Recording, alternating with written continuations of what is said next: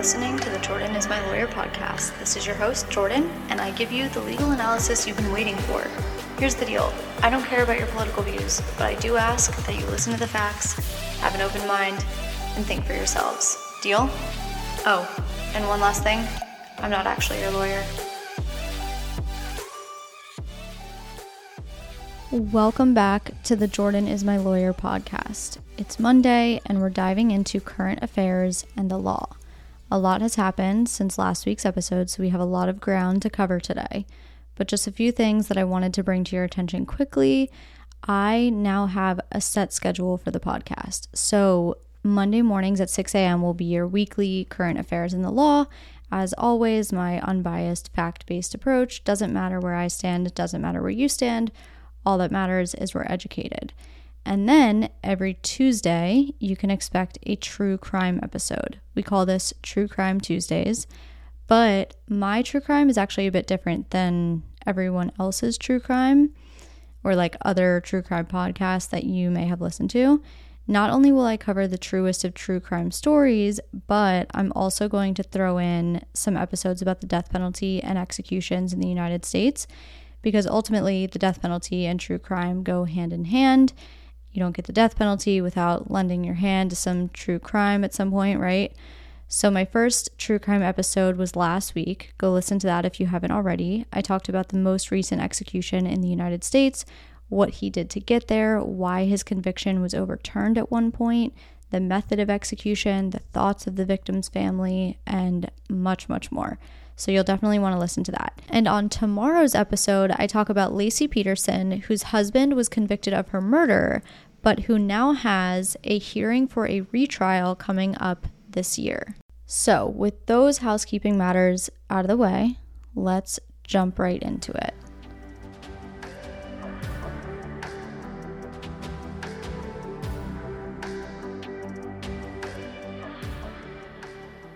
The first story of the day is that on August 1st, President Biden announced from his Blue Room balcony that the United States had successfully concluded an airstrike in Kabul, Afghanistan that killed the al-Qaeda leader Ayman al-Zawahiri. According to the president, al-Zawahiri was bin Laden's number 2 man, was bin Laden's deputy at the time of the 9/11 attack, and was deeply involved in planning 9/11. Al-Zawahiri was a mastermind in the bombing of the USS Cole in 2000, which killed 17 American sailors. He played a key role in the bombing of the U.S. embassies in Kenya and Tanzania, killing 224. Since bin Laden was killed 11 years ago, Zawahiri has allegedly been the leader of al-Qaeda. See, that's why I feel like this guy was bin Laden's number 1 man, not number 2 man. Al-Zawahiri had even made videos in recent weeks calling for his followers to attack the United States and our allies.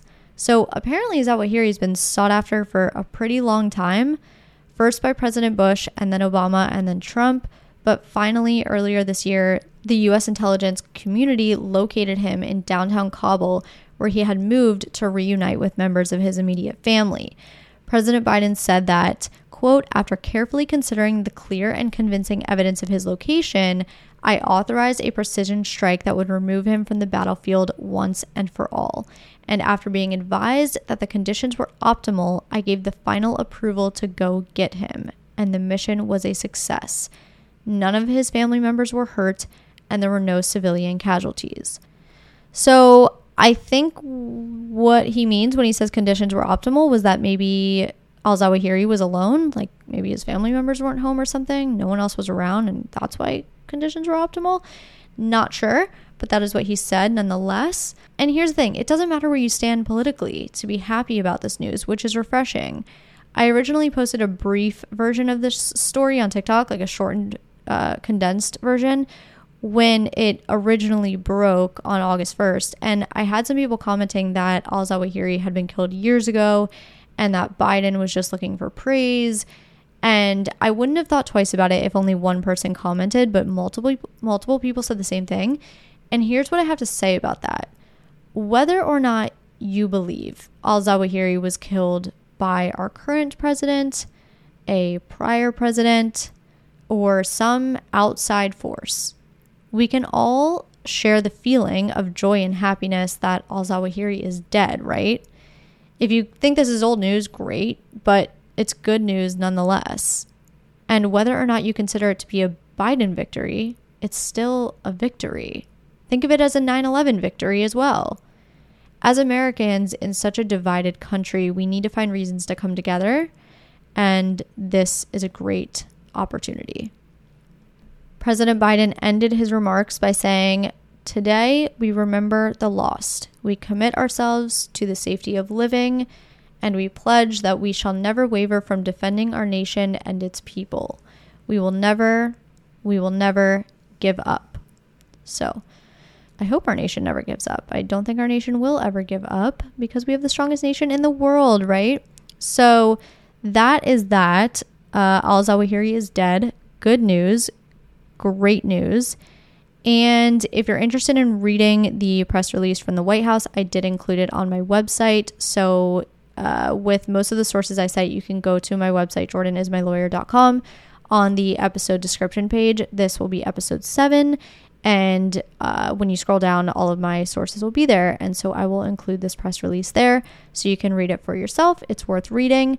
And I always recommend, obviously, looking at sources yourself, because that is ultimately how we learn. So, moving on to topic number 2 of the day. On August 2nd, the people of Kansas took to the polls to vote on a proposed amendment to its state constitution called the Value Them Both Amendment, which would remove the existing constitutional right to abortion. 59% of voters rejected the amendment, which means the right to abortion remains guaranteed by the state constitution.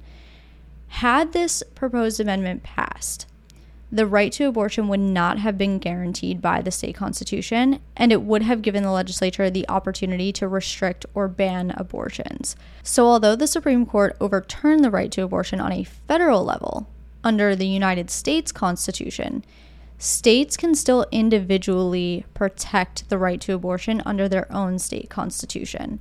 So in this case, Kansas already had a state constitutional right to abortion. Not all states do. And they were voting to either keep the guarantee or get rid of it. And I just want to reiterate, because when I posted that TikTok video on this topic, I had someone comment. I'm going to read the comment. It says, "Hey, impartial attorney, your opening statement is absolutely incorrect. Either you are a very poor lawyer or you didn't read the proposed amendment. It merely gave legislators the ability to vote on the matter of abortion. Nothing to do with automatically banning it." Okay, just for the record, I never said this. But just in case you're confused, if this amendment was passed, abortion wouldn't automatically be banned. It would simply just leave this issue up to the legislature to decide. And then on the flip side of that, just because this right was upheld doesn't mean that women can now get abortions whenever they want up until the day they give birth. Despite abortion being a constitutional right in Kansas, the state can still place restrictions on abortion that serve the interests of the state. So the state's interest is kind of always considered in these instances, even when it's a protected right. So in Kansas's case, women cannot get an abortion later than 20 to 22 weeks, depending on their menstrual cycle. This timeline took effect on June 28th, 2022, following Roe v. Wade and Planned Parenthood versus Casey being overturned. And had the proposed amendment passed, it's likely that abortions would have been banned at any stage of pregnancy except for in cases of emergencies and possibly in the case of rape or incest. But, obviously it's hard to tell. You never know what could have potentially happened. But since this amendment was rejected, this 20 to 22 week mark will stand. So when Kansans went to the polls, this is the statement that was printed on the ballot with the amendment as a whole. So they got to see everything. They got to see what the change to the Constitution would look like. And then there was an explanatory statement. And this is what the explanatory statement said. Quote, "A vote for the Value Them Both Amendment would reserve to the people of Kansas, through their elected state legislatures, the right to pass laws to regulate abortion because there is no Kansas constitutional right to abortion, or to require the government funding of abortion. A vote against the Value Them Both Amendment would make no changes to the Constitution of the state of Kansas and could prevent the people, through their elected state legislatures, from regulating abortion in many circumstances. It would leave in place the newly discovered right to abortion first recognized in 2019, end quote. So that is the explanation that voters saw on their ballots before voting, or at the time of voting, I guess I should say. And like I said, 59% of voters voted to reject this amendment and maintain that constitutional right to abortion. This result came as a surprise to many since Kansas is a conservative state. Even John Epley, a Republican representative in Kansas, said he was, quote, kind of almost shocked over these results. So I think this goes to show that the majority of people, whether that be a simple majority or a supermajority, are able to think freely and think for themselves and don't necessarily tie themselves to one party or the other. Because whether you're pro-life or pro-choice, if you yourself have an open mind, you have to appreciate the fact that Americans aren't just picking a side and sticking to it. They're actually using their own minds and their own opinions to vote on controversial issues regardless of what their political affiliation says. And that's exactly what makes our country so great, right? Like, that's exactly what makes America, America. That we, as the people, have a voice. And whether or not we agree with everyone else's voice and everyone else's opinion, we still have a voice nonetheless. So the fact that a red state was able to come out and vote in favor of upholding the state constitutional right to abortion is something that it seems we haven't seen in a long time. It seems that in recent years, a lot of these issues, and not surprisingly so, really, but a lot of these controversial issues have kind of fallen in favor of whichever political party has the majority, right? So it's just nice to see a little bit of differentiation, I guess. Whether or not you agree with the right to abortion, it is nice to see that people are thinking outside of their box, so to speak. Per usual, I included links to the proposed amendment as well as an article about the history of abortion rights in Kansas if you're interested in giving those a look. It's always interesting. I think it's always interesting to read about the abortion rights history because it kind of gives context as to like why certain bans were put in place or why the freedom was given. Like it's always nice to see the reasoning behind why and the stories that led up to these events and these changes. So I do have that. Again, you can find those links on my website, jordanismylawyer.com, on the episode 7 webpage. Okay, I am sure you've heard the name Alex Jones in the news lately, but if you haven't, I'm here to recap for you. I also, if you're one of those people who didn't know who he was, did not know who he really was before any of this, so you're not alone. I think I had heard his name in the past, but that was the extent of it. Anyway, Alex Jones is the host of his own TV show, The Alex Jones Show, as well as the host and creator of his website called InfoWars. He is an alt-right-wing conservative and conspiracy theorist. And I know we like to leave politics out of things, but he actually self-proclaims himself as these things, so it's an objective fact. He's already been banned from YouTube, Facebook, and Spotify for violating hate speech policies. He's a pretty controversial guy. You either love him or you hate him. Like, he's one of those that it's kind of like there's not really any middle ground there. But being the conspiracy theorist that he is, he often throws around some pretty bizarre theories. One of them being that the Sandy Hook school shooting was a hoax by the federal government to crack down on gun rights, and that the parents of the children that were killed were actually just actors and had faked their children's deaths. The Sandy Hook school shooting, for those of you who may not be super familiar, it took place at Sandy Hook Elementary School in Newtown, Connecticut on December 14th, 2012. 20 children and 6 staff members were killed. It was the deadliest school shooting in the history of the United States. Since his original theory, Jones has conceded that Sandy Hook was 100% real. Despite this, though, Jones spreading these false theories caused his fans to do some crazy things because, like anyone that has a platform, he too has fans. Regardless of how extreme his views might be, he has fans.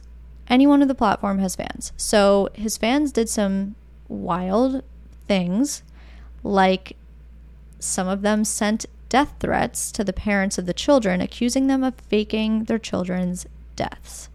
One of the parents, who actually was not involved in this lawsuit, said in an interview in 2018 that she had moved nearly 10 times since the shooting and lived in hiding. And each time she would move, conspiracy theorists would publish her new home address, and she would just continue to get death threats. Could you imagine people just accusing you of faking your child's death and you can never escape it? Now, note that in this particular case, Jones, he's already been found liable for defamation. So he was already sued. He was already found liable. This recent trial that's been in the news was strictly to determine how much he owed the victims or the plaintiffs. So originally, the families of 10 Sandy Hook victims sued Jones in 4 separate lawsuits. The case has never made it to a jury, actually, because Jones was found liable by default because over the course of 4 years of litigation, he refused to turn over court-ordered documents. Now, let me tell you something. As a lawyer, if a court orders you to turn over documents, if a court orders you to do anything, you do that. You don't go against what the court says. So after 4 years and him refusing to turn over these court documents, the judge entered a default judgment against him, essentially, and found him liable for defamation. Now, though, even though he's been found liable for the defamation, they have to determine damages. So how much he owes these families for his actions. This past week, the first of 3 trials took place. This one happened to take place in Austin, Texas. The other 2 are scheduled for September, but are actually currently on hold because he filed for bankruptcy just before this most recent trial was set to start. Bankruptcy is a good way to halt legal proceedings against you, just so you know, in case you didn't. But since this trial was just about to start, it continued. So I think jury selection was on a Monday, and by Thursday, the jury awarded $4.1 million in compensatory damages to the parents of one of the victims. Then on Friday, the jury awarded the parents $45.2 million in punitive damages. This is just one set of parents. So I mentioned before there were 10 families that filed suit against him, but this is just one family. So let's talk about the difference really quick between punitive and compensatory damages, because I know it can be a bit confusing. Compensatory is meant to compensate the plaintiff. So it's a good way to remember it. Compensatory, compensate. It's literally why it's named compensatory. But this can be for pain and suffering, emotional distress, lost wages, medical expenses, things of that nature. Anything that will compensate the plaintiff for something lost. Punitive damages, on the other hand, are meant to punish and deter future behavior. Some states cap punitive damages, Texas being one of them. The Texas statute actually says that punitive damages are capped at the greater of $200,000 or 2 times the amount of economic damages plus the amount equal to non-economic damages up to $750,000. And that sounds a bit confusing. Essentially, what you need to know is that compensatory damages, those damages that are meant to compensate the party, are split up into non-economic and economic damages. And that's what that statutory language is referring to. Economic damages are those damages that can be calculated, such as lost wages. Non-economic damages cannot be calculated, such as pain and suffering. However, there is a bit of confusion when it comes to the cap on Texas's punitive damages. As you guys know, I'm an attorney in Florida, not in Texas, so I'm not super familiar with it, but I have read and heard conflicting things. So as an example, the statute says exactly what I just told you, but the attorney for the parents of the victim, the parents that sued Alex Jones, that attorney was actually interviewed and said that the judge is actually the one that determines the punitive damages award, and it's based on a reasonableness standard.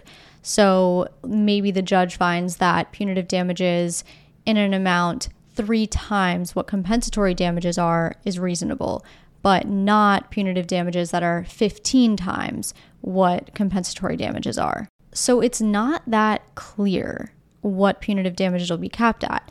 But what is clear is that Alex Jones's attorney will now file a motion to reduce the punitive damages. And then from there, the judge can decide what to reduce them to.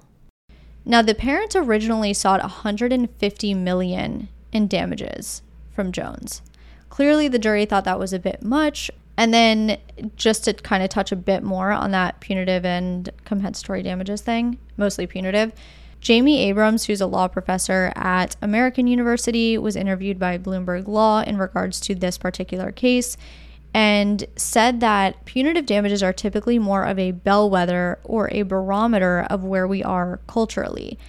They are more iconic messages sending verdicts from the public to the defendant directly. And so on that front, this trial is uniquely interesting because it really is a political barometer of how much misinformation the public is willing to accept. But that statement makes me want to relay a question to you, because do you think that this award, do you think that was a political barometer of how much misinformation the public is willing to accept? Or do you think it was more about Jones's statement being so insensitive and outlandish that the jury wanted to punish him for it? It can certainly be a little bit of both, but it's worth thinking about. Obviously, I would love for it to be that barometer that Jamie's talking about of people just being so over the bullshit and the lack of fact checking. But I think there's more to it than that. But I don't know. I'm just curious. Like, what do you guys think? Do you think it's an indication of the public just being so over misinformation? Or, like I said, do you think it's more about his statement just being so insensitive and crazy that people were like, no, you need to be punished for this? Or it can be a combination of both. Okay, so then before we move on to the next topic, let's briefly discuss what it means now that he declared bankruptcy. So just because he declared bankruptcy doesn't mean the parents of this child are SOL. There's going to be hearings to determine the assets that Jones does have. His finances will be dug into a bit to ensure there aren't assets hiding somewhere. If he really doesn't have any money, that's when the parents of the victims could go after his properties and whatever assets he does have. And then going forward in the future, whenever he purchases a new asset, let's say like a new home or something, a lien will be attached to that asset, and it will essentially become a chase to recoup whatever money that these people are owed. So the parents of this child will become the creditors, and now Alex Jones is the debtor. And as creditors, these two individuals can go after him for whatever assets he has now or he has in the future. And then the last thing I will say, just from a legal standpoint, is that it's kind of unfortunate that this case proceeded in the way that it did, as far as Jones never really being heard in court and him automatically being found liable. Not that I'm not saying I don't agree that what he did was wrong. What I'm saying is it kind of took away the opportunity to establish precedent surrounding misinformation and conspiracy theories in regard to free speech. Because this is kind of one of the first cases we've seen like this, or at least we've seen come to fruition. And it just, obviously precedent is good because it determines how issues like this will be decided in the future. And because this one was a default judgment, so to speak, it's still a question mark as to does free speech protect misinformation? Does free speech protect conspiracy theories? But like I said, we're just not really sure here because the case was never actually heard and arguments were never made. So we'll see what happens as far as the damages being reduced, the bankruptcy proceedings, and the trials that still need to happen for the other families involved. But at the end of the day, for the sake of these families, I do hope they get some sort of closure from all of this, whether it be from facing him in court or money or whatever it may be. Okay, so on my last episode on the law, I covered the Brittney Griner case a little bit. And then just a few days after that episode went live, she received her sentence of 9 years. So let's do a brief recap really quick. couple sentences. On February 17th, Griner was arrested in Russia after her luggage was found with vape cartridges containing hashish oil. She pled guilty shortly after her trial started, but was just recently sentenced to 9 years. She faced a maximum of 10 years, and prosecutors asked for 9.5. So she got pretty close to that. Russia, by the way, has a 99% criminal conviction rate. They do not mess around over there. Like, if you have a criminal charge against you, chances are you will be convicted. So she made the decision to plead guilty, but ultimately they still had to determine her sentence, and that was 9 years. The judge said at the time she's already served will go towards her sentencing time. But in my last episode, if you listened to it, and if you haven't, go ahead and do that. We spoke a little bit about the potential swap that the United States was willing to do in order to get Brittney Griner home. The latest news, though, came one day after she was sentenced, and that is that the U.S. and Russia have indicated that they are ready to hold talks over a prisoner swap. Russia's foreign minister told reporters in Cambodia that the Kremlin is ready to discuss. The potential swap as of now would give Russia Viktor Bout, who is currently being held in a prison in the United States. He's a notorious arms dealer. He holds the nickname the Merchant of Death. He would be given to Russia in exchange for Griner and Paul Whelan, who is another U.S. citizen that has been held by Russia since 2018 on espionage charges. So here's the thing, and I want to ask you what you think. There's a prisoner in Russia right now. His name is Mark Fogel. Mark is a teacher from America. He was arrested last summer when he went to Russia because he had 1/2 ounce of medical marijuana in his luggage, which he was prescribed in the United States. Now, medical marijuana is obviously illegal in Russia, but he's currently serving a 14-year sentence. What about him? His situation has gotten no attention, and only because of Griner has he started to get some attention, but not nearly the attention that Griner's case has gotten. Mark's wife, Jane, said in an interview with the Washington Post that she hopes her husband can be included in the swap, but her hopes are fading. She said, "There's a sinking feeling in the pit of my stomach that Mark will be left behind. It's terrifying. I would hope that President Biden, and especially First Lady Jill Biden, who is an educator, realize the importance of including Mark in addition to Brittney Griner and Paul Whelan." Mark himself recently wrote a letter home referencing the prisoner exchange reports and wrote, "That hurt. Teachers are at least as important as basketball players." For those of you who don't know, by the way, Brittney Griner is a professional basketball player in Phoenix, Arizona. So I guess my question is, do you think Brittney Griner's status, and I spoke about this a little bit last episode, do you think Brittney Griner's status as a female professional basketball player played a role in all of this? Why aren't we paying attention to the man who was a teacher to many Americans? The man who had a prescription for his marijuana. And I'm not here to say one case is more important than the other, but, how do you determine who to swap? I'm sure it's a difficult decision. I know it's a difficult decision, of course, but I do encourage you guys to look into the past of all three individuals, Brittney Griner, Paul Whelan, and Mark Fogel, and the kind of people they were and the kind of people they are, the kind of criminal backgrounds they have, or, just how they've lived their life. And I've already done my own research on them, so I know how I feel about this personally, but obviously I'm not here to give you guys my opinion. I want you guys to form your own opinions based on the issue, but by looking into these people. Like, what factors should we consider, when deciding who to swap? We're giving them this notorious arms dealer who has been responsible for many, many American deaths and deaths around the world. And what are we asking for in return? So yeah, I would encourage you to look into the American prisoners that are in Russia, the kind of people they are, and just think for yourself. Like, maybe you think all of them should come home because they're Americans and they belong on American soil, and that's fine. But I do want you to kind of give some thought as to what factors do you think the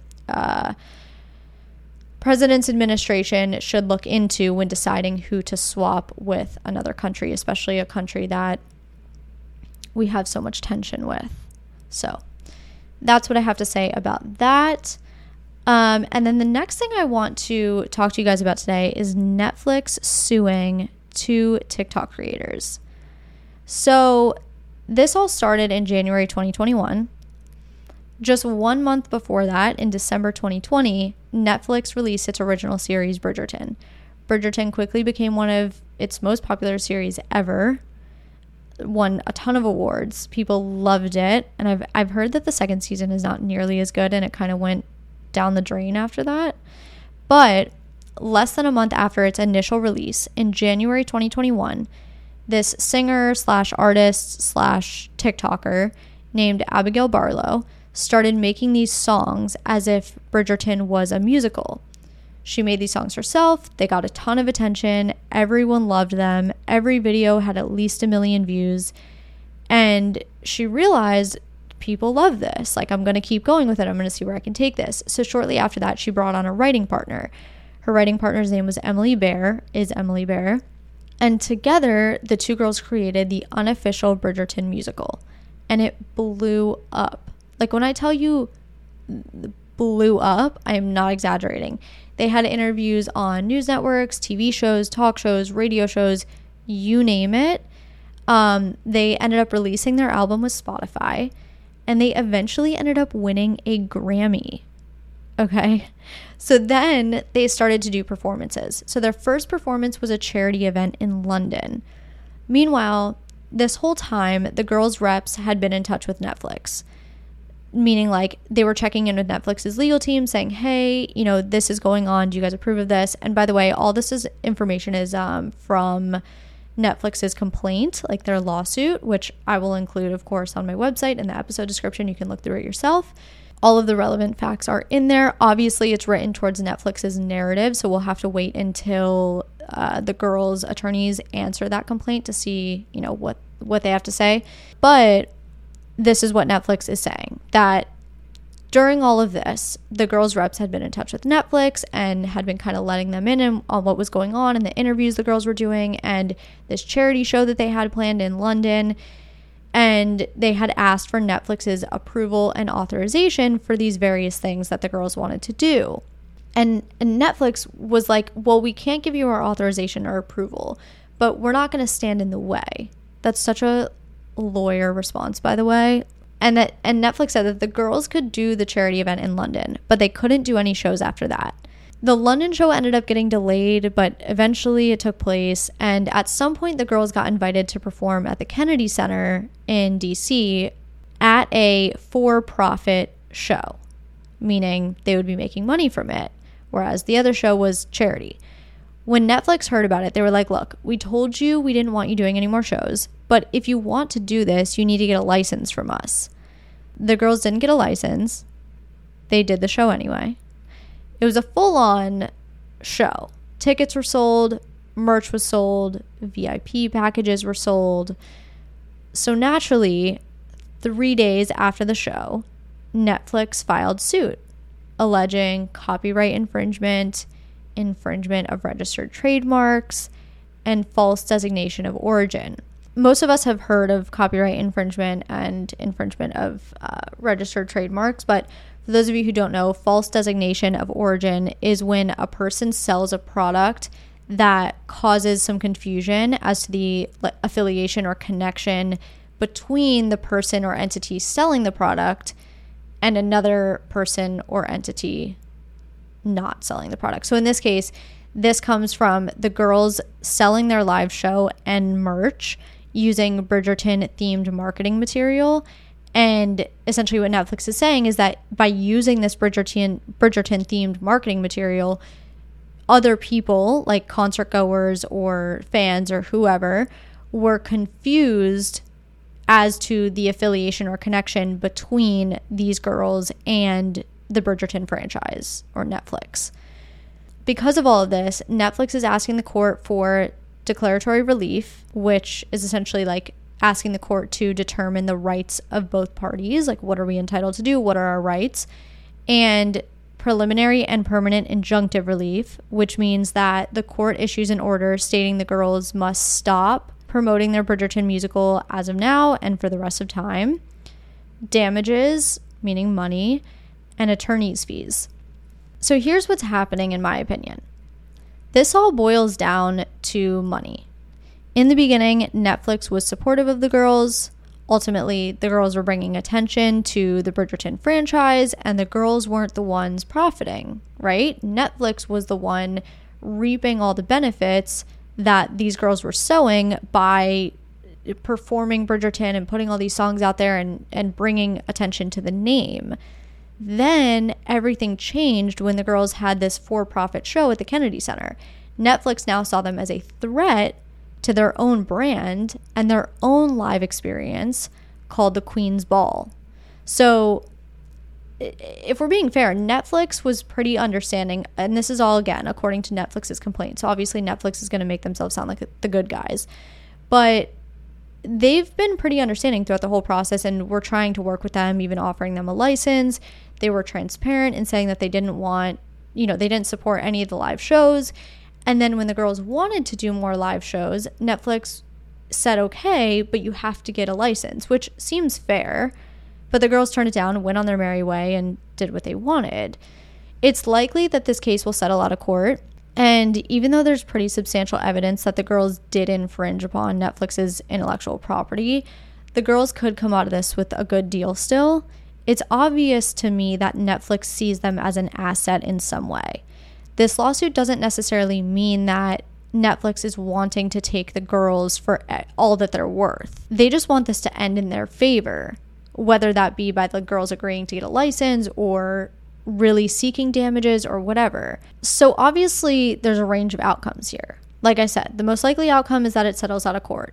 But if it does make it to court, Harvard Law School English professor Derek Miller thinks this decision will likely come down to whether the unofficial Bridgerton musical is considered fair use. Fair use is an affirmative defense to copyright infringement and essentially stands for the idea that, yes, these people did infringe upon copyrights, but it was done for a limited and transformative purpose.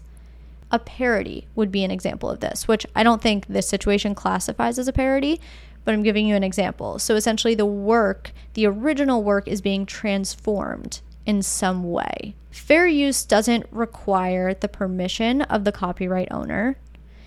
And under the doctrine of fair use, something called fan fiction can be protected as long as the work is transformative and adds new meaning to the original work. But here's the catch. Fan fiction must be non-commercial in nature and cannot result in profit for the creator of the work. So obviously the girls crossed the line once they performed at the Kennedy Center for profit. And just as an aside, in these commercial fair use instances, there's much more justification required. It's not as easy as it would be if the fan fiction was merely non-commercial. So that's a brief explanation of some of the different potential outcomes. This lawsuit is brand new. It's just over a week old. There's plenty of time to see what happens. This case can easily settle relatively quickly. It can be drawn out for months, even years. It's hard to really tell. What do you think, though? Do you think Netflix made the right move suing the girls? Do you think the girls should have originally agreed to the license to avoid all of this? Or do you think they were right in taking the risk that Netflix, as this huge company, would have never done anything about it and just would have let them go on their merry way? Also, as another note, in Netflix's complaint, they did say that the reps for the girls had told Netflix on multiple occasions that the girls didn't want to be known as like the Bridgerton girls. They saw more for themselves. They didn't just want to do Bridgerton stuff. So I don't know if these girls are going to want a license or they're just going to let it go at this point and want to move on and do something else, So anyway, as with everything, time will tell. But definitely remember to check out those resources on my website. You can look over this complaint yourself and see the facts, according to Netflix. And thank you for being here for another episode diving into the current affairs and legal issues before us. I hope you thoroughly enjoyed this episode. If you did, please, pretty please, with a cherry on top, maybe some hot fudge on there, leave me a 5-star review. It supports my show more than you know. Don't forget to tune in every Monday for a new unbiased take on current events and the law. And don't forget to join me tomorrow, Tuesday, for an all-new episode of True Crime Tuesdays. Until then, stay open-minded, stay educated, and stay happy. I'll talk to you guys soon.